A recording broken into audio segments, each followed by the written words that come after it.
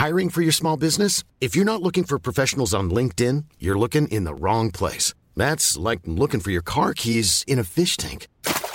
LinkedIn helps you hire professionals you can't find anywhere else, even those who aren't actively searching for a new job but might be open to the perfect role. In a given month, over 70% of LinkedIn users don't even visit other leading job sites. So start looking in the right place. With LinkedIn, you can hire professionals like a professional. Post your free job on linkedin.com/people today. Hello? Hello? Podcast Network Asia. One,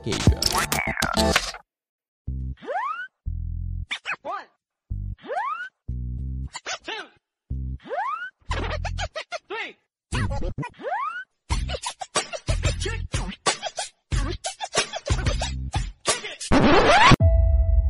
A podcast that talks about Pinoy pop culture, sports, love, sex, and Thai. Ang longest running comedy podcast sa buong Pilipinas. Machong Chismisan.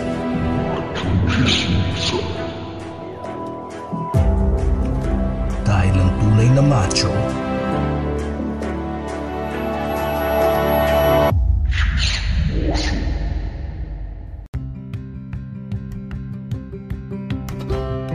If you're a current podcaster or plan to create your own podcast soon, I want to share with you the tool I use to help me monetize my podcast. It's called Podmetrics. Podmetrics is a platform that allows you to have full control of how you monetize your podcast. You can collab with brands and choose between the many merchants that fit your podcast's audience. It also gives you tips and samples on how to execute your ads properly to maximize your earning potential. Plus, you can track how many of your listeners you were able to convert and know how much you've earned real time. Cashing out is also a breeze. So if you're a podcaster, make sure to sign up by clicking the link in the description of this episode and use our referral code, Machong Chismisan, so you can monetize your podcast too. Welcome sa second part ng Usapang Attorney with Christopher Lau. Ito po ulit si Ingo, ang inyong full-time daddy, part-time gamer. Nagkasama pa rin natin ang Kito Machine. Walang iba kundi si Makoy Pare. Yes, ako po si Makoy Pare, your showbiz bro, ang inyong corporate slave at ang inyong resident macho next door. At syempre, kasama pa rin natin ang taong kumukumpleto sa Macho Trinity, ang pinakamabangis, ang pinakamalakas, si Tito P. Tito P or Tega Tito. At yan, kayo po ay nakikinig pa rin ng Machong Chismisan. Kami po ang longest running comedy podcast sa buong Pilipinas. At kami po ang inyong twice a week source of happiness sa podcasting world. Pero for this week, dahil special, meron kaming 3 episode at ang pangatlong episode nga ay kasama natin ang napaka-controversial na si Sir Chris Lau. Hi, Chris! Hello, guys. Attorney Chris Lau. Yan. Anyways, isang mabilis lahaya nga pala ulit kay Penny with the new kidney sa ating mga Patreon supporters, si Louie Lim. Sino pa isa? Ingo, si Raymond. Ingo, pa-check lang din pumuputok pala yung audio mo.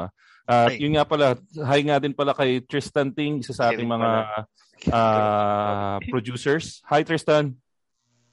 Good evening, attorney. Ayun. Tristan, parang ang bait mo ngayon porket attorney yung guest natin. Siyempre, kagalang-galang yan eh. Anyways.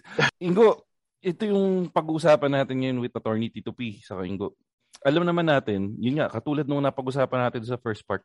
Chris, tama ba? Mga 10 years na ba yun? Yung nangyari sa'yo? Yes. Okay. Okay, so bigyan ko kayo ng background para sa mga hindi pa masyadong mulat sa nangyayari sa mundo ng internet or sa social media nung panahon na yun. 10 years ago, sumikat isa si Chris Lau sa isang mga unang nabully sa internet for something that he did. Na aksidente si Chris. That was sa may ABS, no? Sa may Mother Ignacia. Sa may Mother Ignacia. Siguro ganito na lang. Ano ba yun? Bagyo? Bagyo ba yun, Chris? Yes, bagyo. Bagyo yun. Oo. Natatanda mo kung anong bagyo specific? Hindi ko nga matatandaan kung anong bagyo eh. Oo. Pero ano yun? nung araw na yon, saan ka galing nung araw na yon? May nag-aral ka ba noon or Ano time na nakikipag-date? yun kasi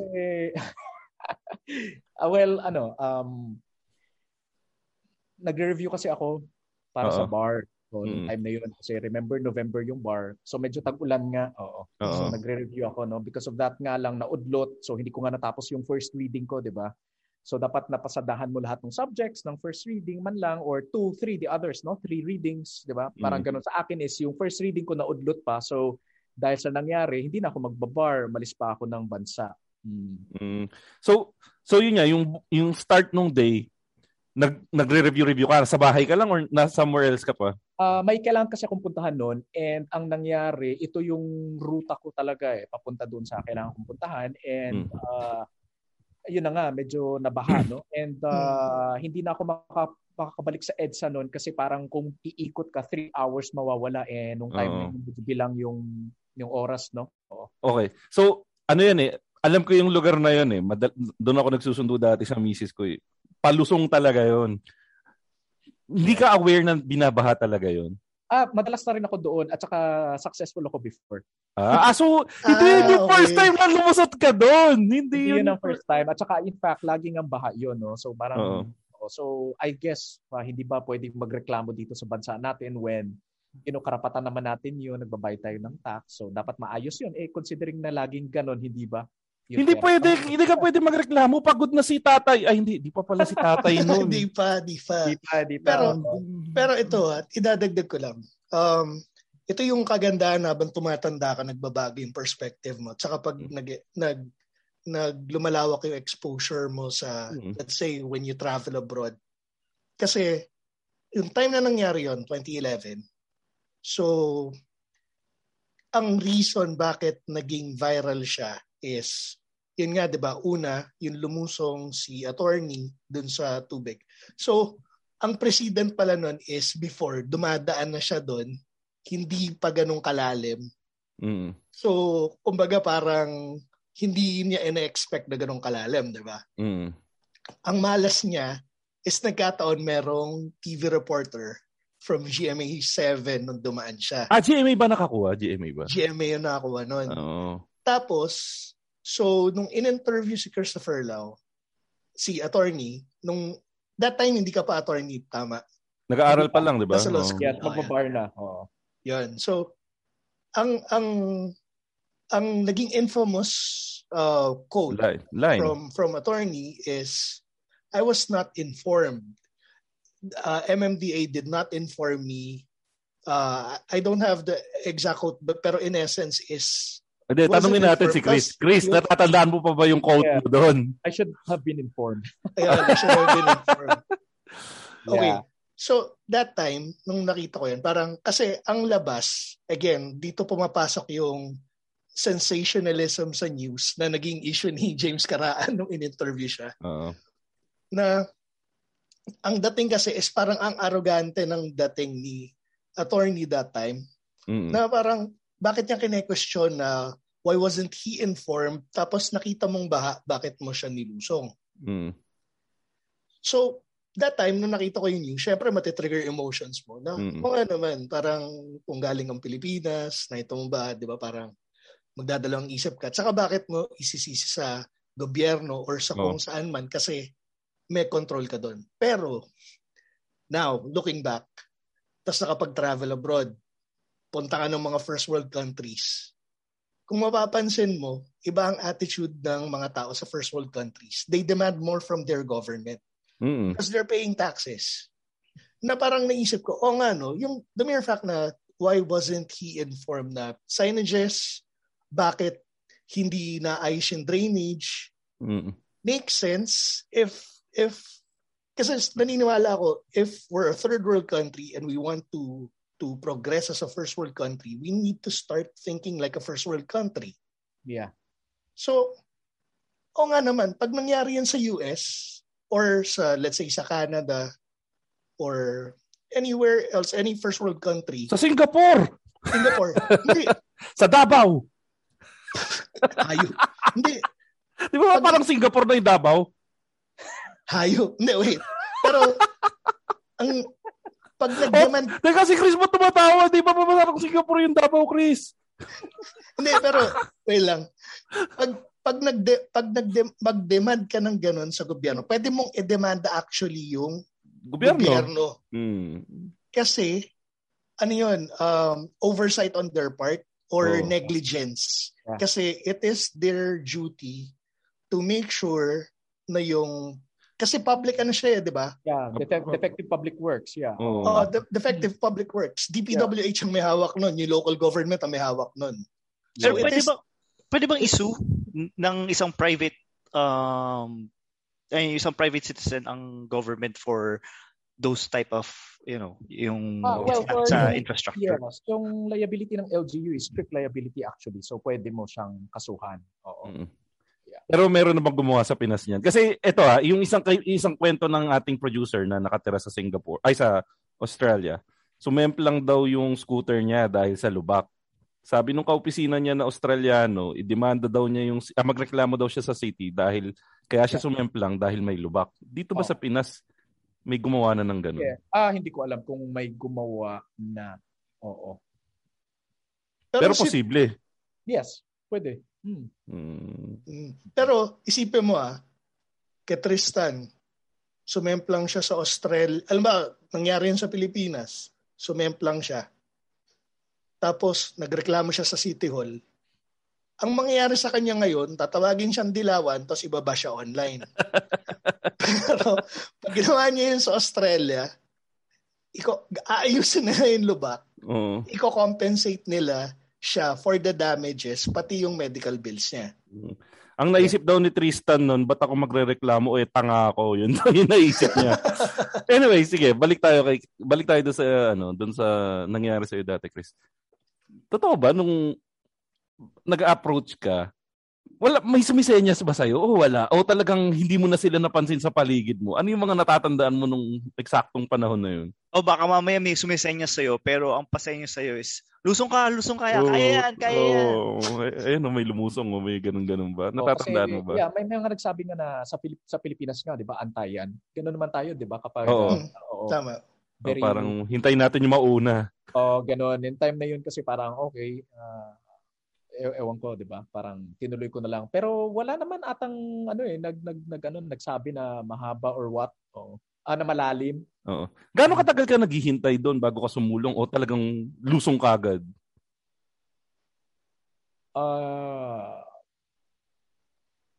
Hindi ko alam Hindi ko na matandaan pero siguro nag-antay ng konti, nag-isip siguro.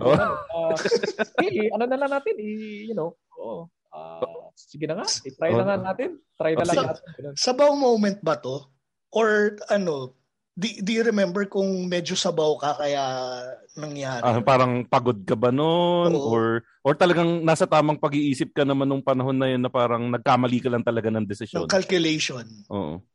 Well, sabi nga nila, pag nagre-review for the bar, hindi naman maintindihan ng mga tao yung pressure, tsaka kung ano yung nangyayari. So, siguro baka halo-halo na rin, hindi ko matandaan. Chris, ano yung sasakyan na dala mo nun? Pajero ba yun? Hindi. Nissan yun sedan. Nissan Exalta. So, ito, inilusong mo na. Ano na yung parte ng lusong mo na na-realize mo na, ay, potek, mali decision to. Ano yung una mo nasabi nung nakita mong mukhang lumulutang na yung sasakyan mo? Ano ba? Actually, ang maalala ko, I think... Piausi. Yeah, I think, ang maalala ko lang is yung, para akala ko may chance na mamatay. Kasi parang pumasok yung mga tubig. Parang Titanic yung dati. Okay. So may ganun lang, I think na... Kaso wala kang kasamang Rose nun. Pero may part na nag-trigger nga na, siguro yung body parang sabi niya na, posibleng mamatay ka ngayon. May ganyan. May ganun. When you say mamatay, sorry, akala ko nung sinabi mong mamatay, ang sinasabi mong mamatay, yung makina, hindi. Hindi. Ikaw mismo. Yun.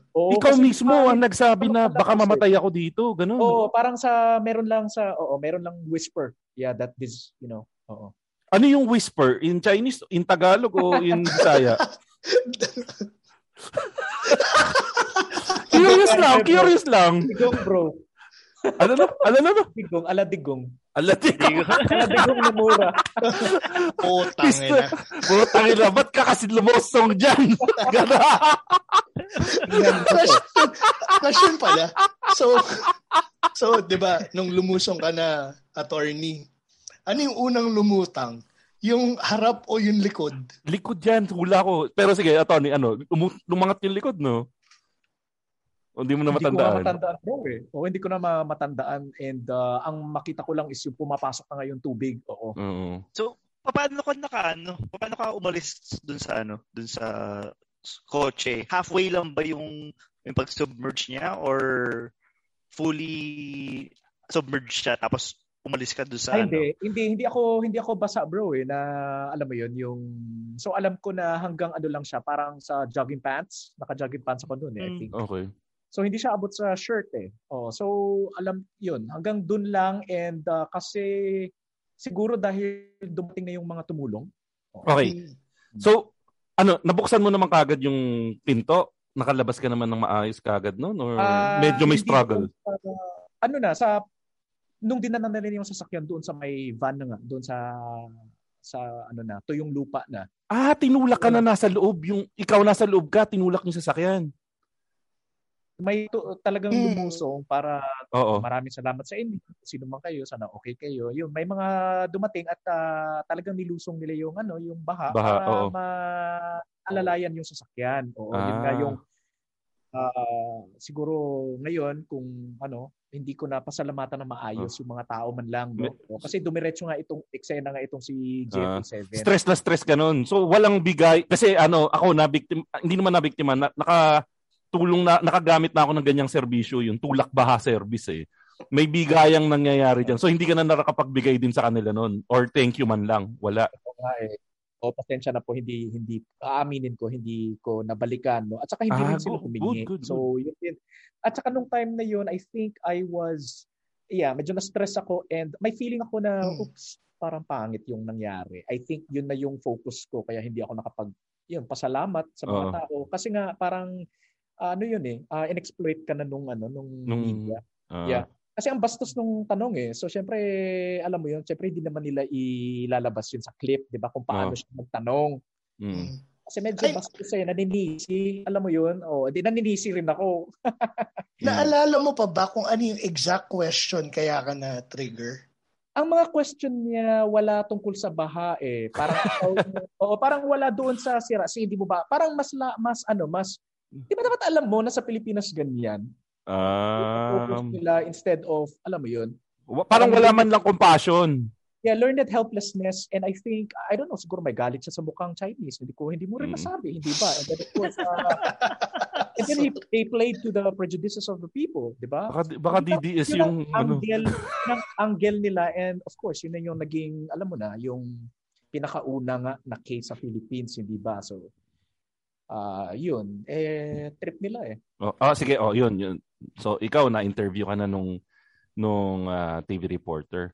Oo. Tapos, malamang yan after mo ma-interview, na ramdaman mo na hindi ganun kaganda yung, naramdaman mo nga ba na hindi maganda yung mga nangyari, na sagutan doon?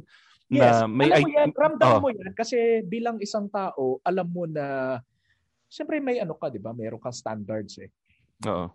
Kung paano mo, di ba? Kung anong klase kang tao, mararamdaman mo yan. Mararamdaman mo yan na, hindi yun ang best ko. Hindi ako yan, hindi ako yan. Alam mo yan, so may ganun ako. And, alam mo naman, di ba, na parang, may ganun ako. May naramdaman ko yun. So weird lang din na kailangan pa nila i-air, tapos yung, imagine mo, siyempre, meron yung taga-review sa kanila, di ba? Ano bang purpose nito kung bakit i-air natin? Baka slow news day nun. Diba? Ganun ang purpose nila, hindi ba? Para mag-viral tong mamang ito. To trigger your emotions. Viewership. Sabi nga ni Penny, viewership. Yes, for that. So parang mali lang yung anggulo. At saka anong napulot nila sa ganun na maninira sila ng tao, hindi ba? Instead of yung kailangan ba ito ng tao or at the time, hindi pa nga nila, di ba? Kasagsagan din ng PDAF yan eh, hindi ba? Hindi pa ata nadidiskubre Yes, kasi ginagawa pa lang. Kasi PDAC, I think 2007 to 2000, as far as Janet Napoles, 2007, 2009. So this happened in 2011. And then of course, the expose happened after that. So parang wala pang, alam mo yun. Anyway, hindi naman nagmamatter sa Pilipinas kasi tingnan mo ngayon kay Digong, parang matatapos pa yung termino. Parang hindi ko maintindihan kung ano ba ang di ba? Parang desensitized na ba tayo? Parang okay sa atin? To be honest, tingin ko standard, diba? And then of course mababa talaga ang standard. Yung mediocrity, para for me, yun anyway, yun ang nangyari diyan. So, okay, kung yun ang habol ng ano na yan, ng kumpanyang yan, napulot nila diyan, 'di ba? Nag lang sila, nag-create sila nung culture of, 'di ba, yung trolling. Yun ba yung habol nila diyan o yung, 'di ba? Can we have, changes? Yun lang yung akin. At saka, masama sa reklamador, hindi ba? I know, I mean, kung titingnan mo talaga, hindi ba? Actually, naisip ko rin na, nagmura ba ako? Ano ba yung ginawa ko?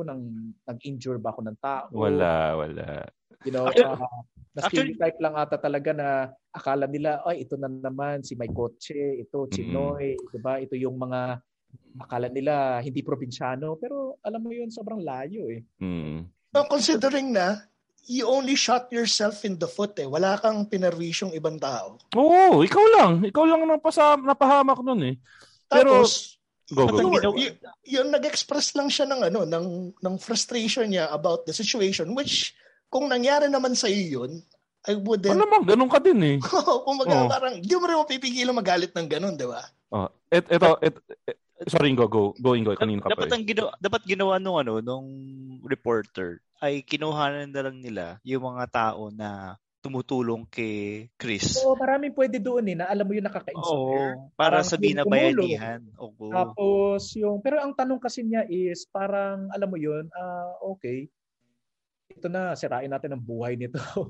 Malaman sa buong mundo ang alam mo yun, yung itong na to na tanga-tanga o 'di ba, hindi sanay sa Pilipinas.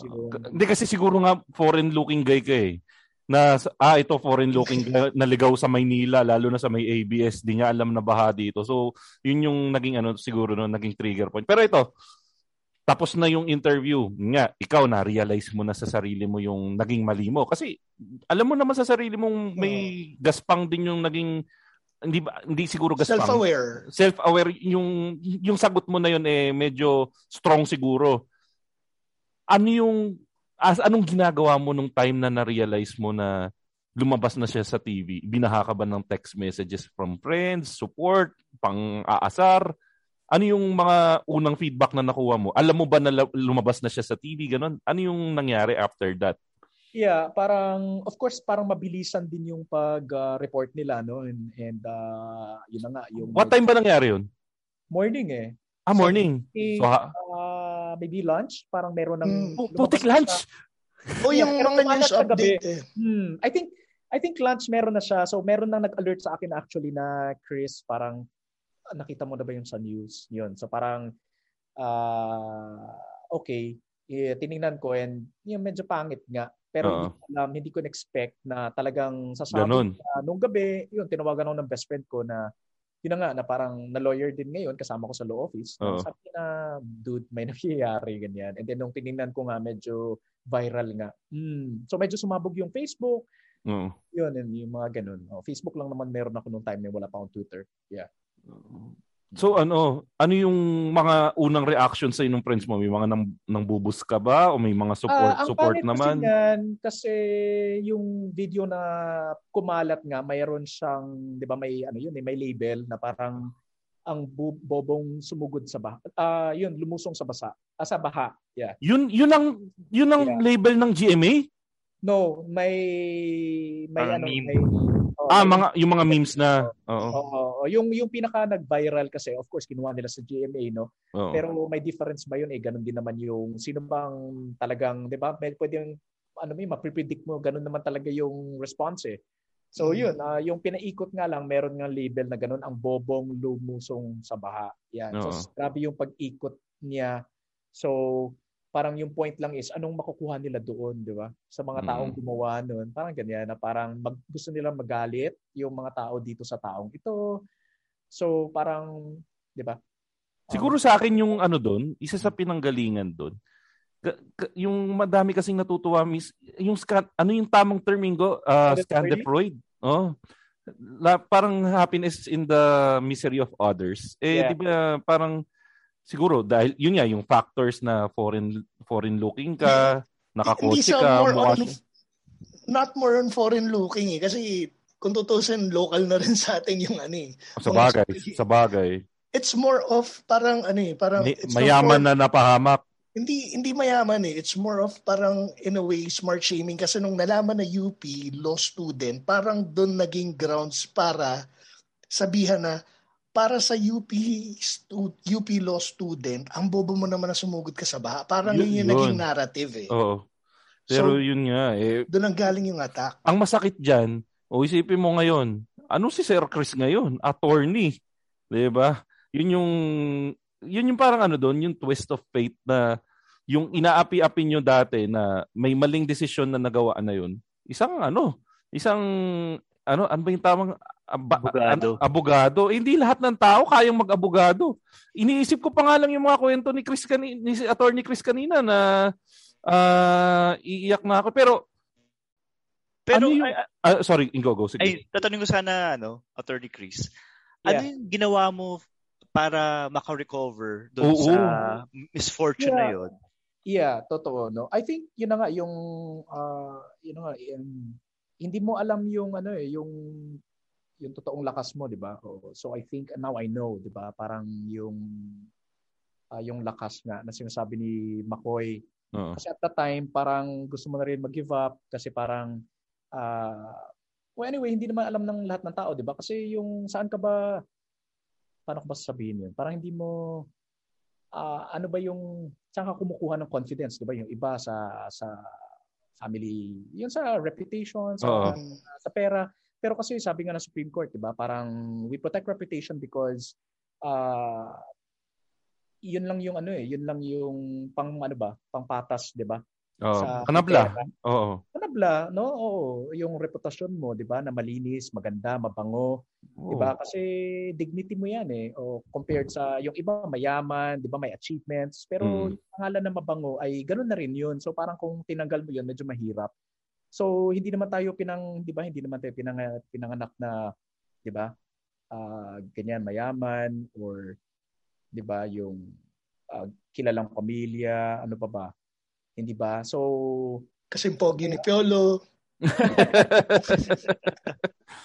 So, syempre, pinaghirapan mo rin yung pangalan nyo, di ba? Yung mga ganyan. Tapos, wala na lang ng isang gabi na pinaghirapan mo ng pagkatagal-tagal. Well, di ba? Yun lang yung medyo masakit talaga doon na proud ka pa sa sarili mo. Because at the time, hindi naman alam ng tao, pero pangit kasi dito rin natin pag-usapan. Pero, hindi naman kasi hindi ko naman, alam mo yung pinaghirapan ko, yun nga lang, no, sayang nga yung siguro yung delivery ko nung time na yun nga, no, pero alam mo yan sa sarili mo na may mali eh. Hindi naman kasi ganun kadali na, di ba, na graduate ka rin ng summa cum laude sa undergrad sa UP Diliman para sabihing bobo at gawing pambansang bobo. So, imagine mo yung dating sa akin nun, parang hindi pala totoo yung pinagkukunan ko ng lakas. So, might as well, alam mo yun, patayin ko na ng sarili ko. Sorry the suicidal ideations, absolutely real for me.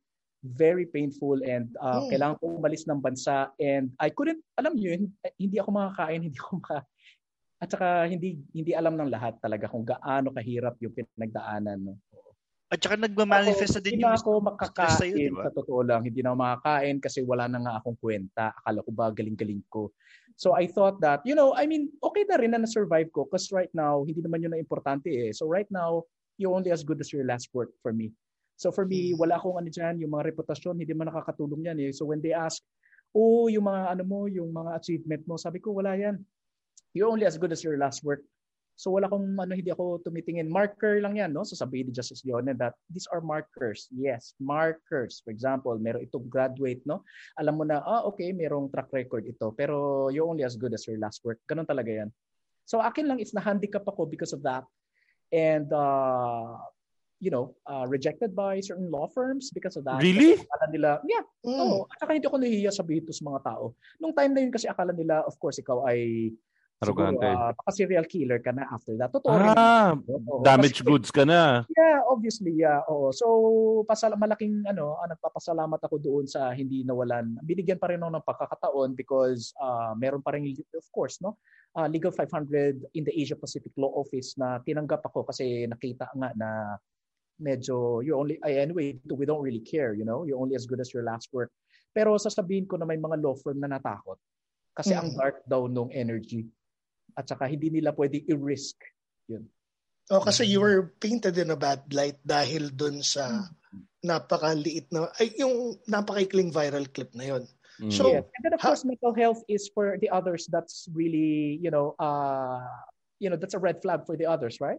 Yep. Yeah. Ilang years kang wala sa Philippines? No, yung bar review lang yun. So I lost,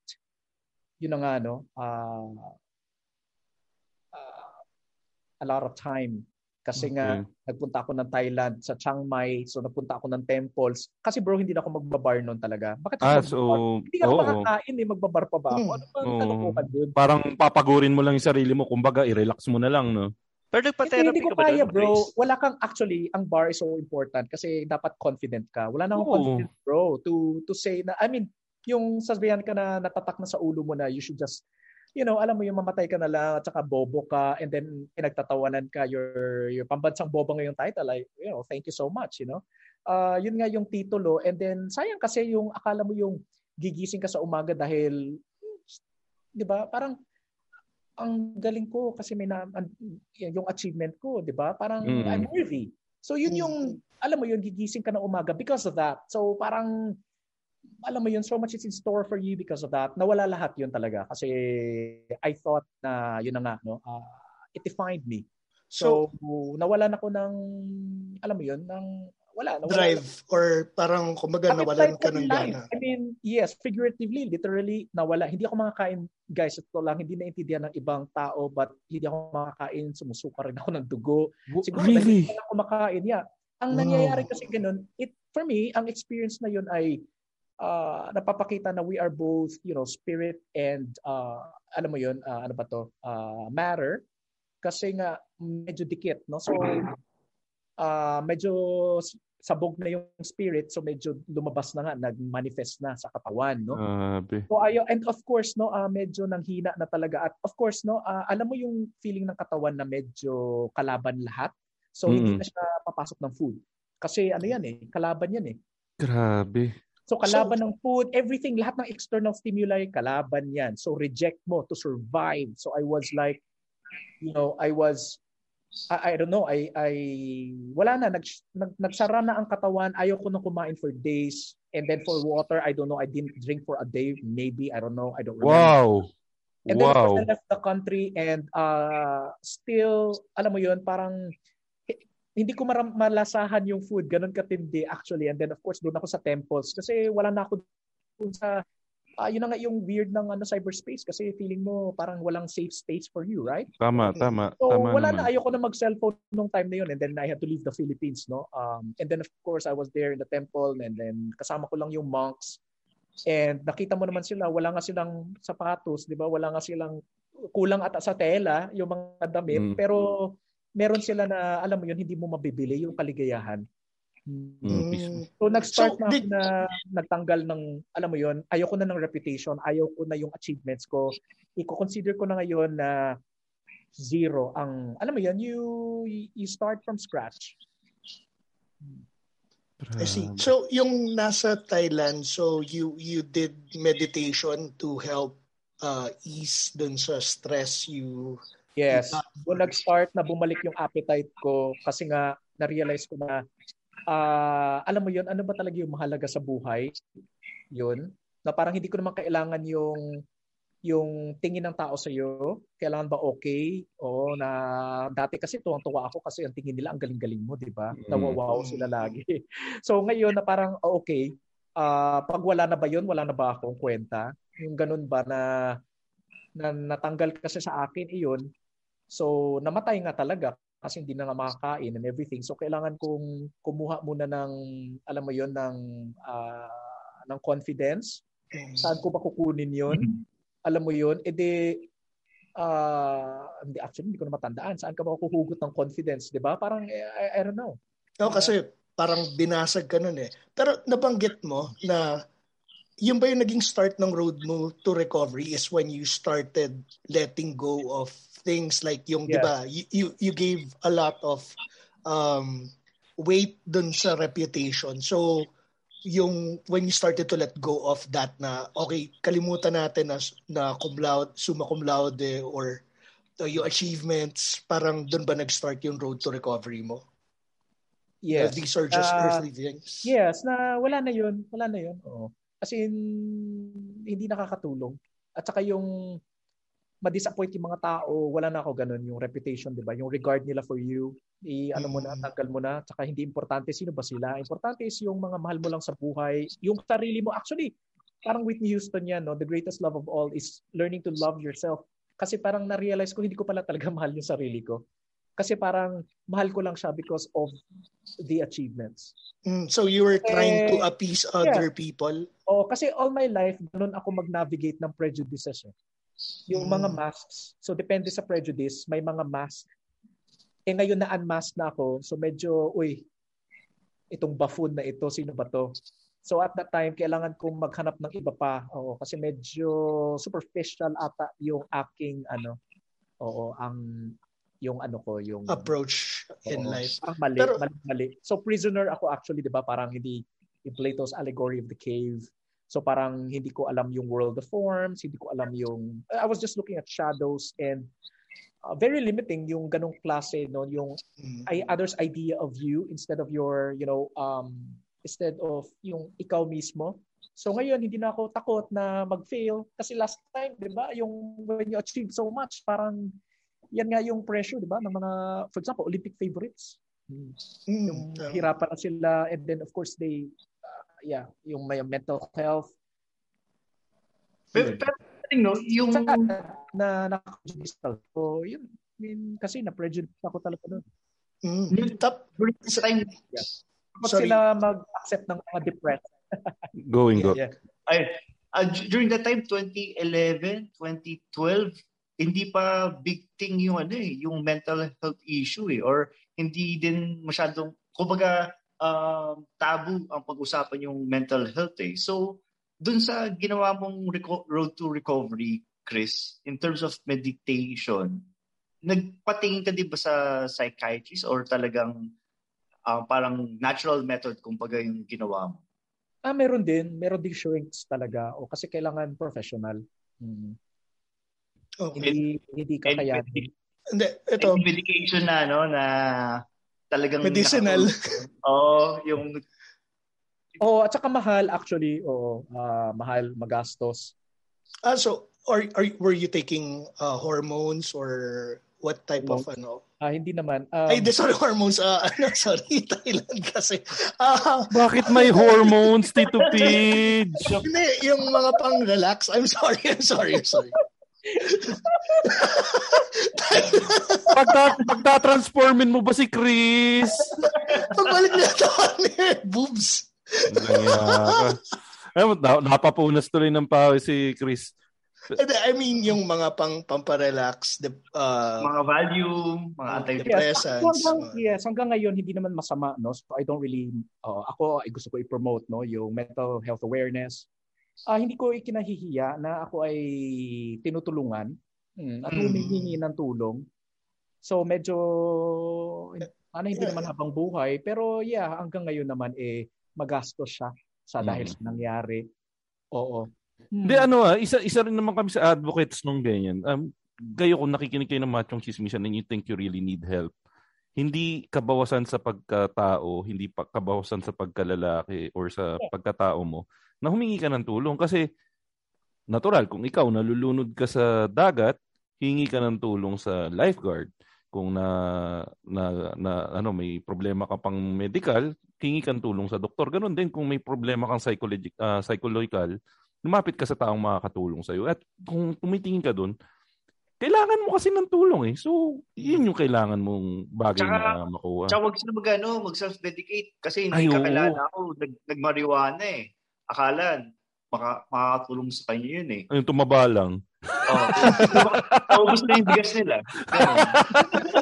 Sandali, meron akong gusto ipahabol. So, during that time dun sa road to recovery, so you're getting well, since nasa Thailand ka, na-try mo ba yung massage nila kung relaxing ba? Kilala nga sila sa ganun pero yun na nga nasa temples ako and baka yung sa'yo bro sa Bangkok yun nasa Chiang Mai po. Ito ay sa Chiang Mai po. Medyo probinsya ito, Chiang Mai. Yung isang tanong na siguro madami nagtatanong, Chris. Pagkatapos nung baha incident, anong nangyari doon sa kotse mo? Yes. Actually, matibay ang Exalta. I-promote na natin yung Nissan kasi nabenta ko siya. Baka naawa, bro. Pero actually, alam mo, nakikita ko, gamit pa siya today eh. Teka, pinagawa mo muna bago ibenta o binenta mo siya as is? Pinagawa naman. I think nung driver nga namin. Hindi ka ba nakilala nung pinagbentahan? Hindi niya alam na yun. Alam niya ba na yun yung infamous car? Alam niya? Actually, bro, sabihin na lang natin na relative yung bumili. Naawa siguro. But surprise ako kasi every time na magkikita, ginagamit naman yung sasakyan pala talaga. So, buhay siya. Kasi ako, biktima ako ng lubog kotse ng more than 3 times. Kasi nakatira ako sa Malabon. And alam ko yung pakiramdam, medyo talagang I felt for you nung nakita ko nga na lumubog yung sasakyan mo. Kasi napakahirap talaga mag-restore ng sasakyan pagkatapos malubog na ganyan. Pero isa siguro sa sasabihin ko sa'yo, Chris, isa kang inspiration kung i-research mo yung nangyari sa'yo. Kasi nakatikim ako ng bashing, pero hindi ko maikukumpara yung bashing na nakuha ko ni katiting sa inabot mo. Pero iba yung depression na inabot ko dati nung may naramdaman ako na slight bashing. So for that, I salute you. And ako din mismo as a person, I would like to apologize din.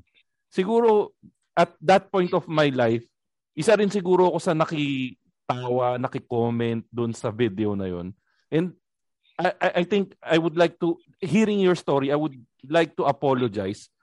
Siguro parte ng youth. Hindi ko alam, hindi ko bibigyan ng excuse kung bakit. Pero I would like to apologize kung in a small way, kung hindi man umabot sa'yo or kahit napagtawanan ko yung misfortune mo during that time. And siguro the best way for us to repay you with that, what I did during that time is to tell your story and to tell people how you rose from that, kung ano man yung pagkakalugmok mo na yun. Thank you, bro. And to tell people na kung meron silang pinagdadaanan na katulad nung napagdaanan mo, kayang lampasan yan. Don't give up. Yun siguro yung pinaka-best na maibigay natin sa story na yun. Tito P, may sasabihin ka?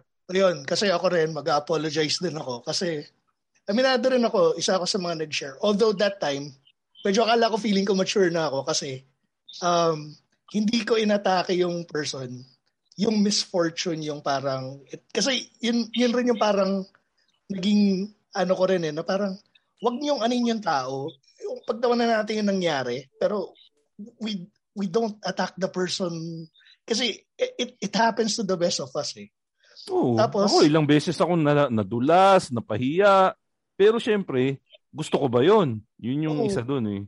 Tsaka rin parang nagkaroon rin ng parang poetic justice moment sa akin yan. Nung pauwi ako sa amin, mahaba yung kalsada. So, hindi mo matatansya kung hanggang saan yung baha. At alam ko na yung baha nun, hanggang gulong lang. Tapos pagdating ko sa gitna, parang nasa gitna na ng kotse yung tubig. So, nararamdaman ko na siya sa pintuan ko. So, doon ko naranasan magdasal at magbura at the same time. Nakakawa ng Diyos, nakalusot ako. In digong accent ba? Hindi naman. Hindi naman. Pero ito ang i-comment ko lang si attorney is yun yung top 10 anime greatest comebacks kasi after nung incident na yon, nagkaroon ka ng ad for BPI with the same premise na parang he cashed in dun sa sa misfortune, which is good. Pero Chris, when BPI approached you wanted to do it ba? Or nagkaroon ka ng apprehensions? Lumapit sa akin yung McCann actually, no? Alam nila medyo down ka pa. Kilala nila ako eh. Hindi naman ako natuwa sa ganun, di ba? Oo. Kasi hindi naman ako figure, although of course, no, under law, because nagpa-interview nga ako, yan ang sabi ni ICC judge, no, and former dean of the College of Law of UP, si Raul Pangalangan. He said na yun na nga ay na-transform nga ako naging public figure nga ako. So iba na yung mga rules, no, na nag-apply. Pero sa totoo lang, private ako eh. Hindi naman ako public figure, so hindi ako ready sa ganon. Oo, so sa iba kasi, 'di ba? I mean, negative press is, it's still press. But for me, walang ganun eh. And masakit sa akin. And I didn't say, summa cum laude para lang, alam mo yun, para mag-gets natin yung gaano ba kasakit yun nangyari. Gusto ko kailang malaman yun, masabi yun. Kasi, alam mo yun, parang yun ang ko eh. Parang, kasi 'di ba akala ko ba nasa zenith ka na and then you're known for for that, and then biglang mawala yun, parang na lumabas nga na medyo yun nga yung medyo kababawan ko, no. So kailangan ko masabi kung gaano kasakit sa akin yun, kasi yun lang yung pinanghuhugutan ko po ng lakas ng loob talaga, kasi wala nang ibang asset eh. Kumbaga kung iisipin mo so, di ba, imagine kung meron kang niche tapos nawala sa iyo yun, and then yun lang yung tinrain mo sa buong buhay mo. Hindi naman ako negosyante, di ba? So, wala rin akong knack for that. So, parang saan ako pupunta ngayon? Saan ko, ano ba ako? I mean, competitive pa ba ako? Saan ba ako pwede? Ano bang silbi ko? No? Yung ganun. But, yun. So, nilapit ako ng McCann, pabalik lang dun sa story, and nahiya silang sabihin sa akin na may ganun nga. And then sabi ko, pag-isipan ko, kasi totoo lang, galing ko lang ng Thailand, and medyo sabi ko nga na ayoko na ng mga ganun, kasi gusto ko nang kalimutan. Trauma. But then at that time kasi okay na rin, parang sabi ko kasi medyo bumalik na yung appetite ko, at saka ano ko na lang, I owe it to myself to experiment, to enjoy and to take the bar. So kasama sa decision ko ay hindi na ako dito. I mean, kung bumagsak ako, edi anong magagawa nun? 'Di ba? I mean, wala na akong pakialam kung anong sabihin nila. At saka, hindi na ba, pambansang bobo na rin ako. So, parang wala na ako ikababa pa. So, might as well, mag-bar na lang ako. Kung hindi ako mag-bar, baka mabago pa yung mga batas, di ba? Nung time na mag-take ako, ayoko nang mag-aral ulit. So, anyway, magbabar ako. And then, of course, sabi ko na, bonus na rin ito. Di, okay, tanggapin ko na itong commercial. Yun. Chris, atin lang. Maganda bigayan. napalitan ba yung kotse? Bro, meron ako. Meron nata akong non-disclosed. May NDA yan eh. But, I mean, bonus na lang sa akin yun actually, kasi nga,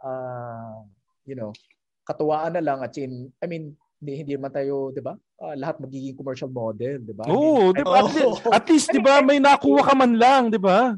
Oo, at saka, kahit maliit na, di ba? At least na-try mo. Oo, di ba?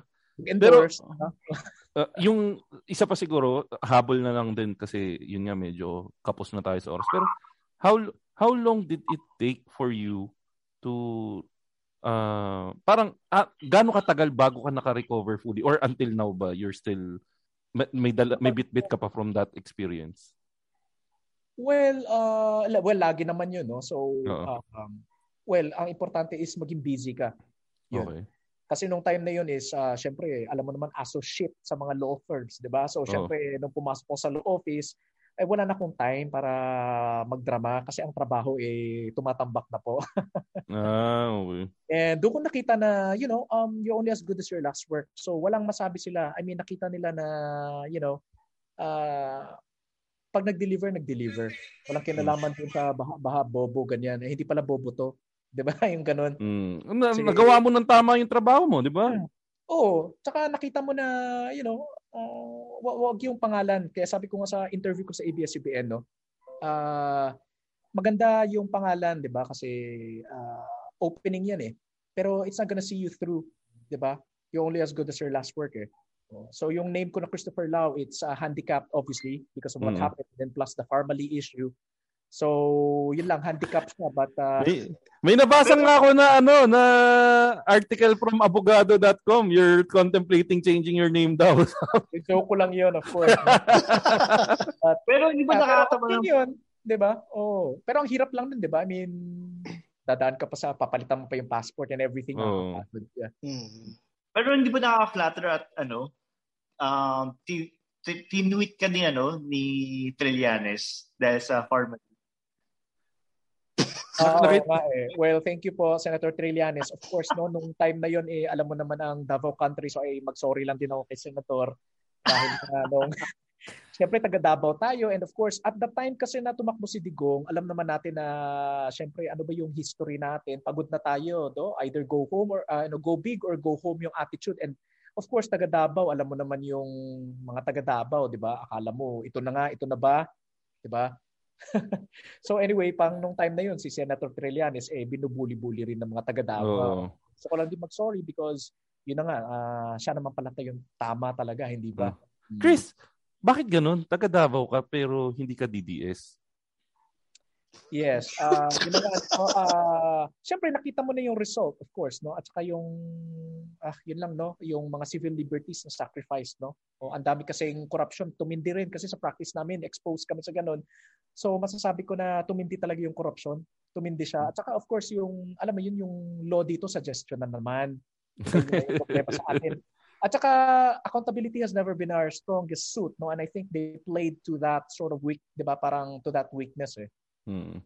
So ayoko na. And then of course, ang dami niyang ginawa, no, that undermined institutions like yung pag-oust kay Sereno, and then pag-jail ng mga, of course, no, yung opposition. So yun lang, ang daming and then of course the extrajudicial killings, and I understand that 59 of our brethren are hungry, 59 million. Parang, 'di ba? Parang people are still towing the line. I just don't know, no? Parang yun lang, no? Parang ano ba to? Parang ang taas na ng tolerance level natin. Pero Chris, sa lahat ng sinabi mo yan, hindi ka ba naaawa kay tatay kasi pagod na siya? Kidding aside. Chris, to be honest, yung binigay mong kwento kanina, yun nga, naging really, sana maging eye-opener siya sa lahat ng nakikinig ng Machong Chismisan. Alam ko lahat tayo dito nagiging guilty of cyberbullying at one point of our lives.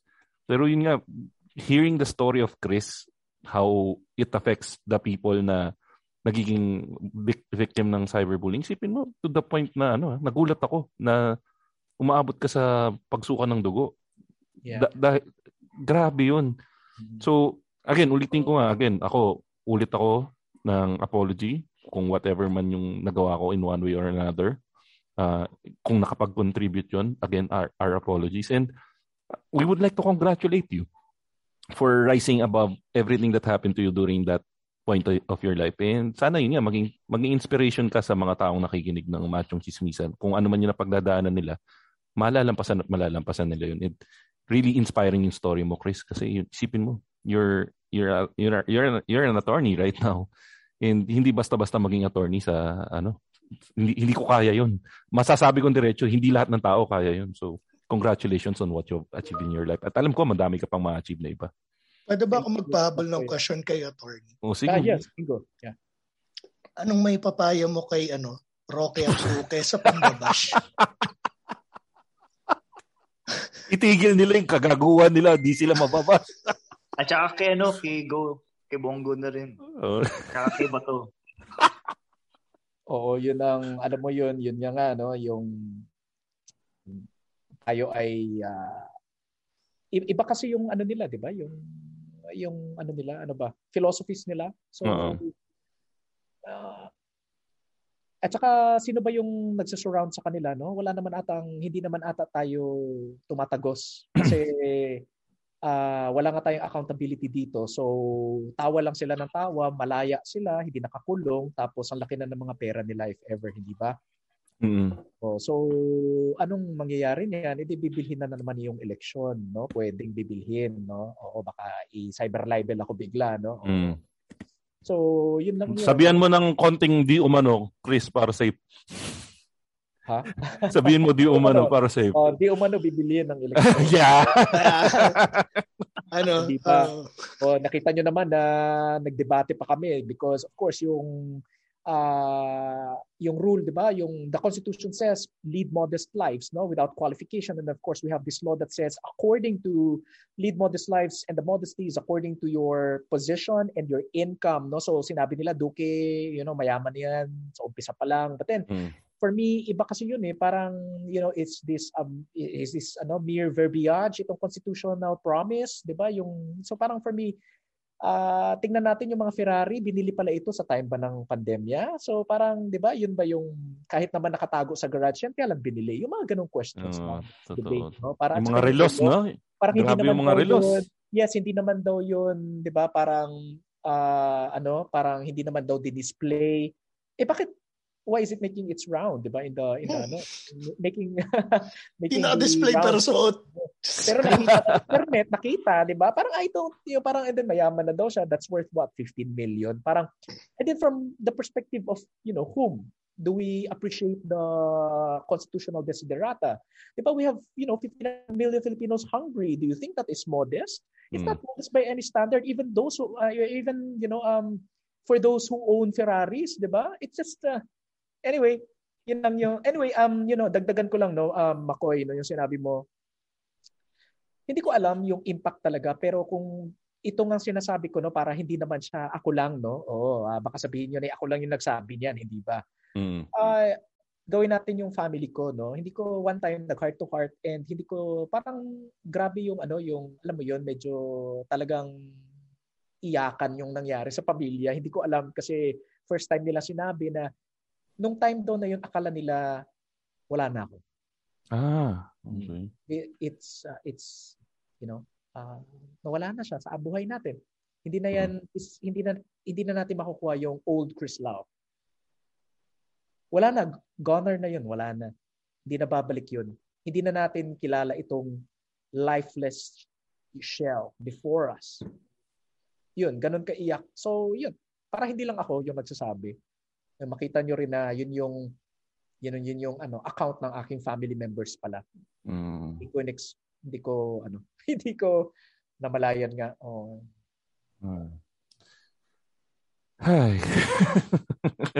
Pero again, yun nga. Go, Tito Peach, may sabihin ka? Hindi. Kumakam. Lang niya, akala ko nakataas yung kamay mo. Kumakamad lang ako, I'm sorry. Pero yun nga. At the time ako, actually, parang alam ko na sobrang hindi ako makapaniwala talaga na, alam mo yun, nag-survive ako kasi talagang sa tingin ko naman talaga papunta na ako doon eh. And I'm not saying na ngayon hindi na ako papunta doon, no? Meron naman tayo talagang mga suicidal ideations, may mga moments tayo, no? So, yun lang pero nung time na yun alam ko yung impact ng story na yan, and one time one time nga, no,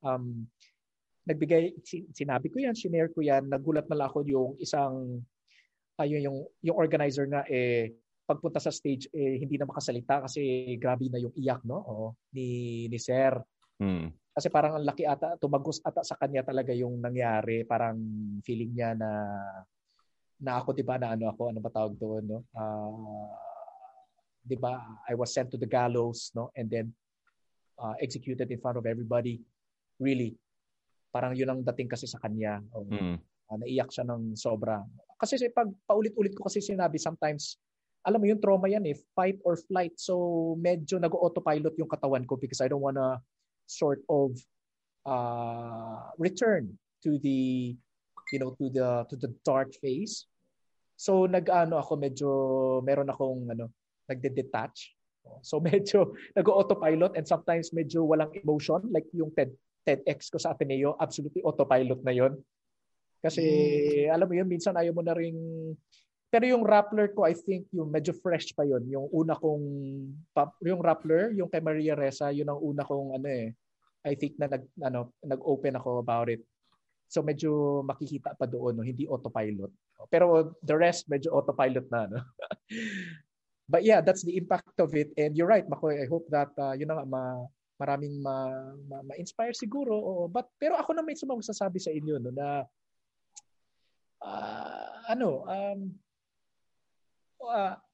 ako, hindi ko alam ano sasabihin ko, Makoy, but hindi ako perfect. Yan. Hindi ko sabi na, uy, ako ay sobrang ganito, parang, di ba, may inspire kayo sa akin, yung mga ganun. Wala pa ako sa face na yan.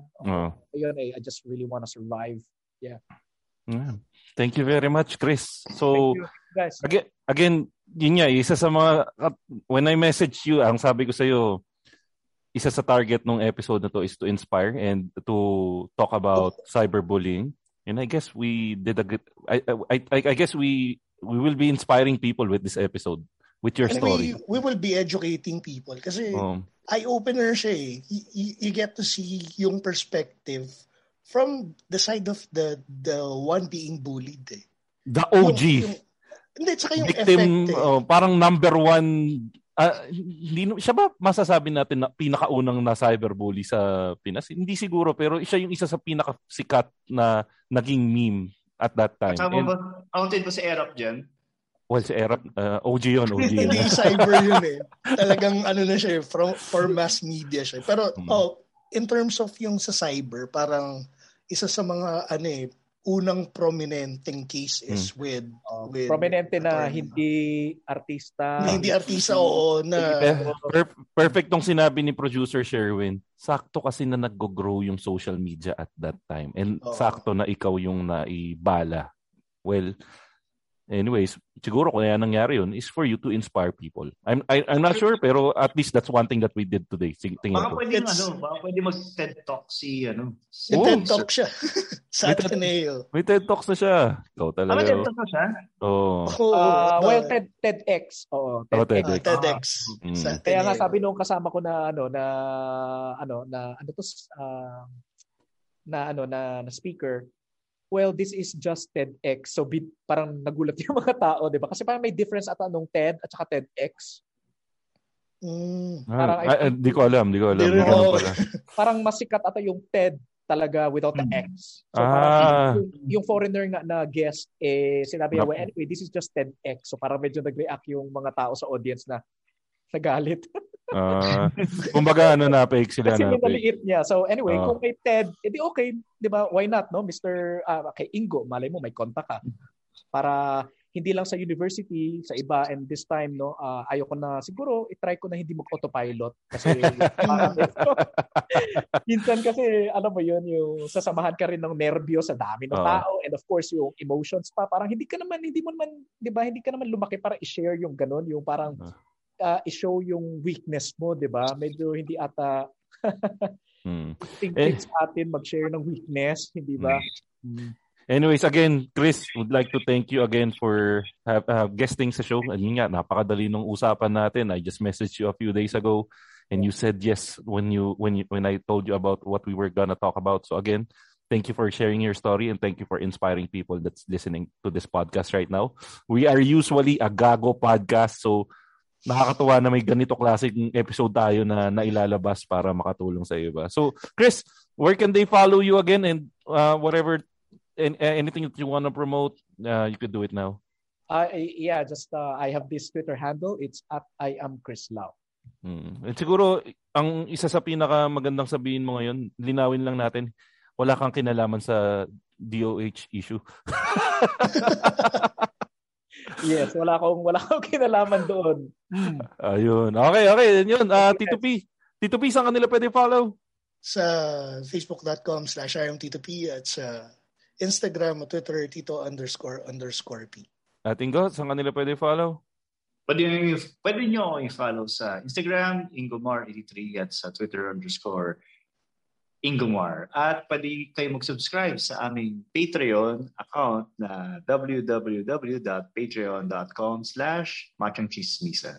Ayun, at kayo, pwede niyo rin po kaming i-follow sa aming socials, Machong Chismisan walang A sa dulo sa Twitter, Machong Chismisan walang A sa dulo sa Instagram, Machong Chismisan may A na sa dulo sa Facebook, at Machong Chismisan, sorry po ulit, meron po kaming TikTok, Machong Chismisan may A po sa dulo. At utang na loob, kung wala po kayong pangbigay na donations or pang support, please po, follow nyo na lang po kami sa aming mga, follow nyo po kami sa Spotify, at follow niyo rin po kami sa aming YouTube account. At ano pa ba? Yun na po ang ating latest episode ng Machong Chismisan. At again, kasama po natin si Mr. Christopher Lau, the good one. The non-DDS version. Yung good variant sa multiverse. Good variant po from the multiverse. Well, it depends from which side of the fence are you from, pero masaya kami na yung good one yung aming na guest. Again, maraming salamat po sa inyo lahat. Lagi niyo tatandaan, ang tunay na macho. Chismoso. Have a great day, everyone. Bleep. The views and opinions expressed by the podcast creators, hosts, and guests do not necessarily reflect the official policy and position of Podcast Network Asia. Any content provided by the people on the podcast are of their own opinion and are not intended to malign any religion, ethnic group, club, organization, company, individual, or anyone or anything.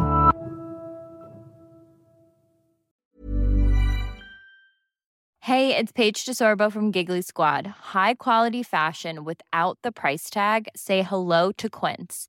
I'm snagging high-end essentials like cozy cashmere sweaters, sleek leather jackets, fine jewelry, and so much more. With Quince being 50 to 80% less than similar brands. And they partner with factories that prioritize safe, ethical, and responsible manufacturing. I love that. Luxury quality within reach. Go to quince.com/style to get free shipping and 365-day returns on your next order. Quince.com/style.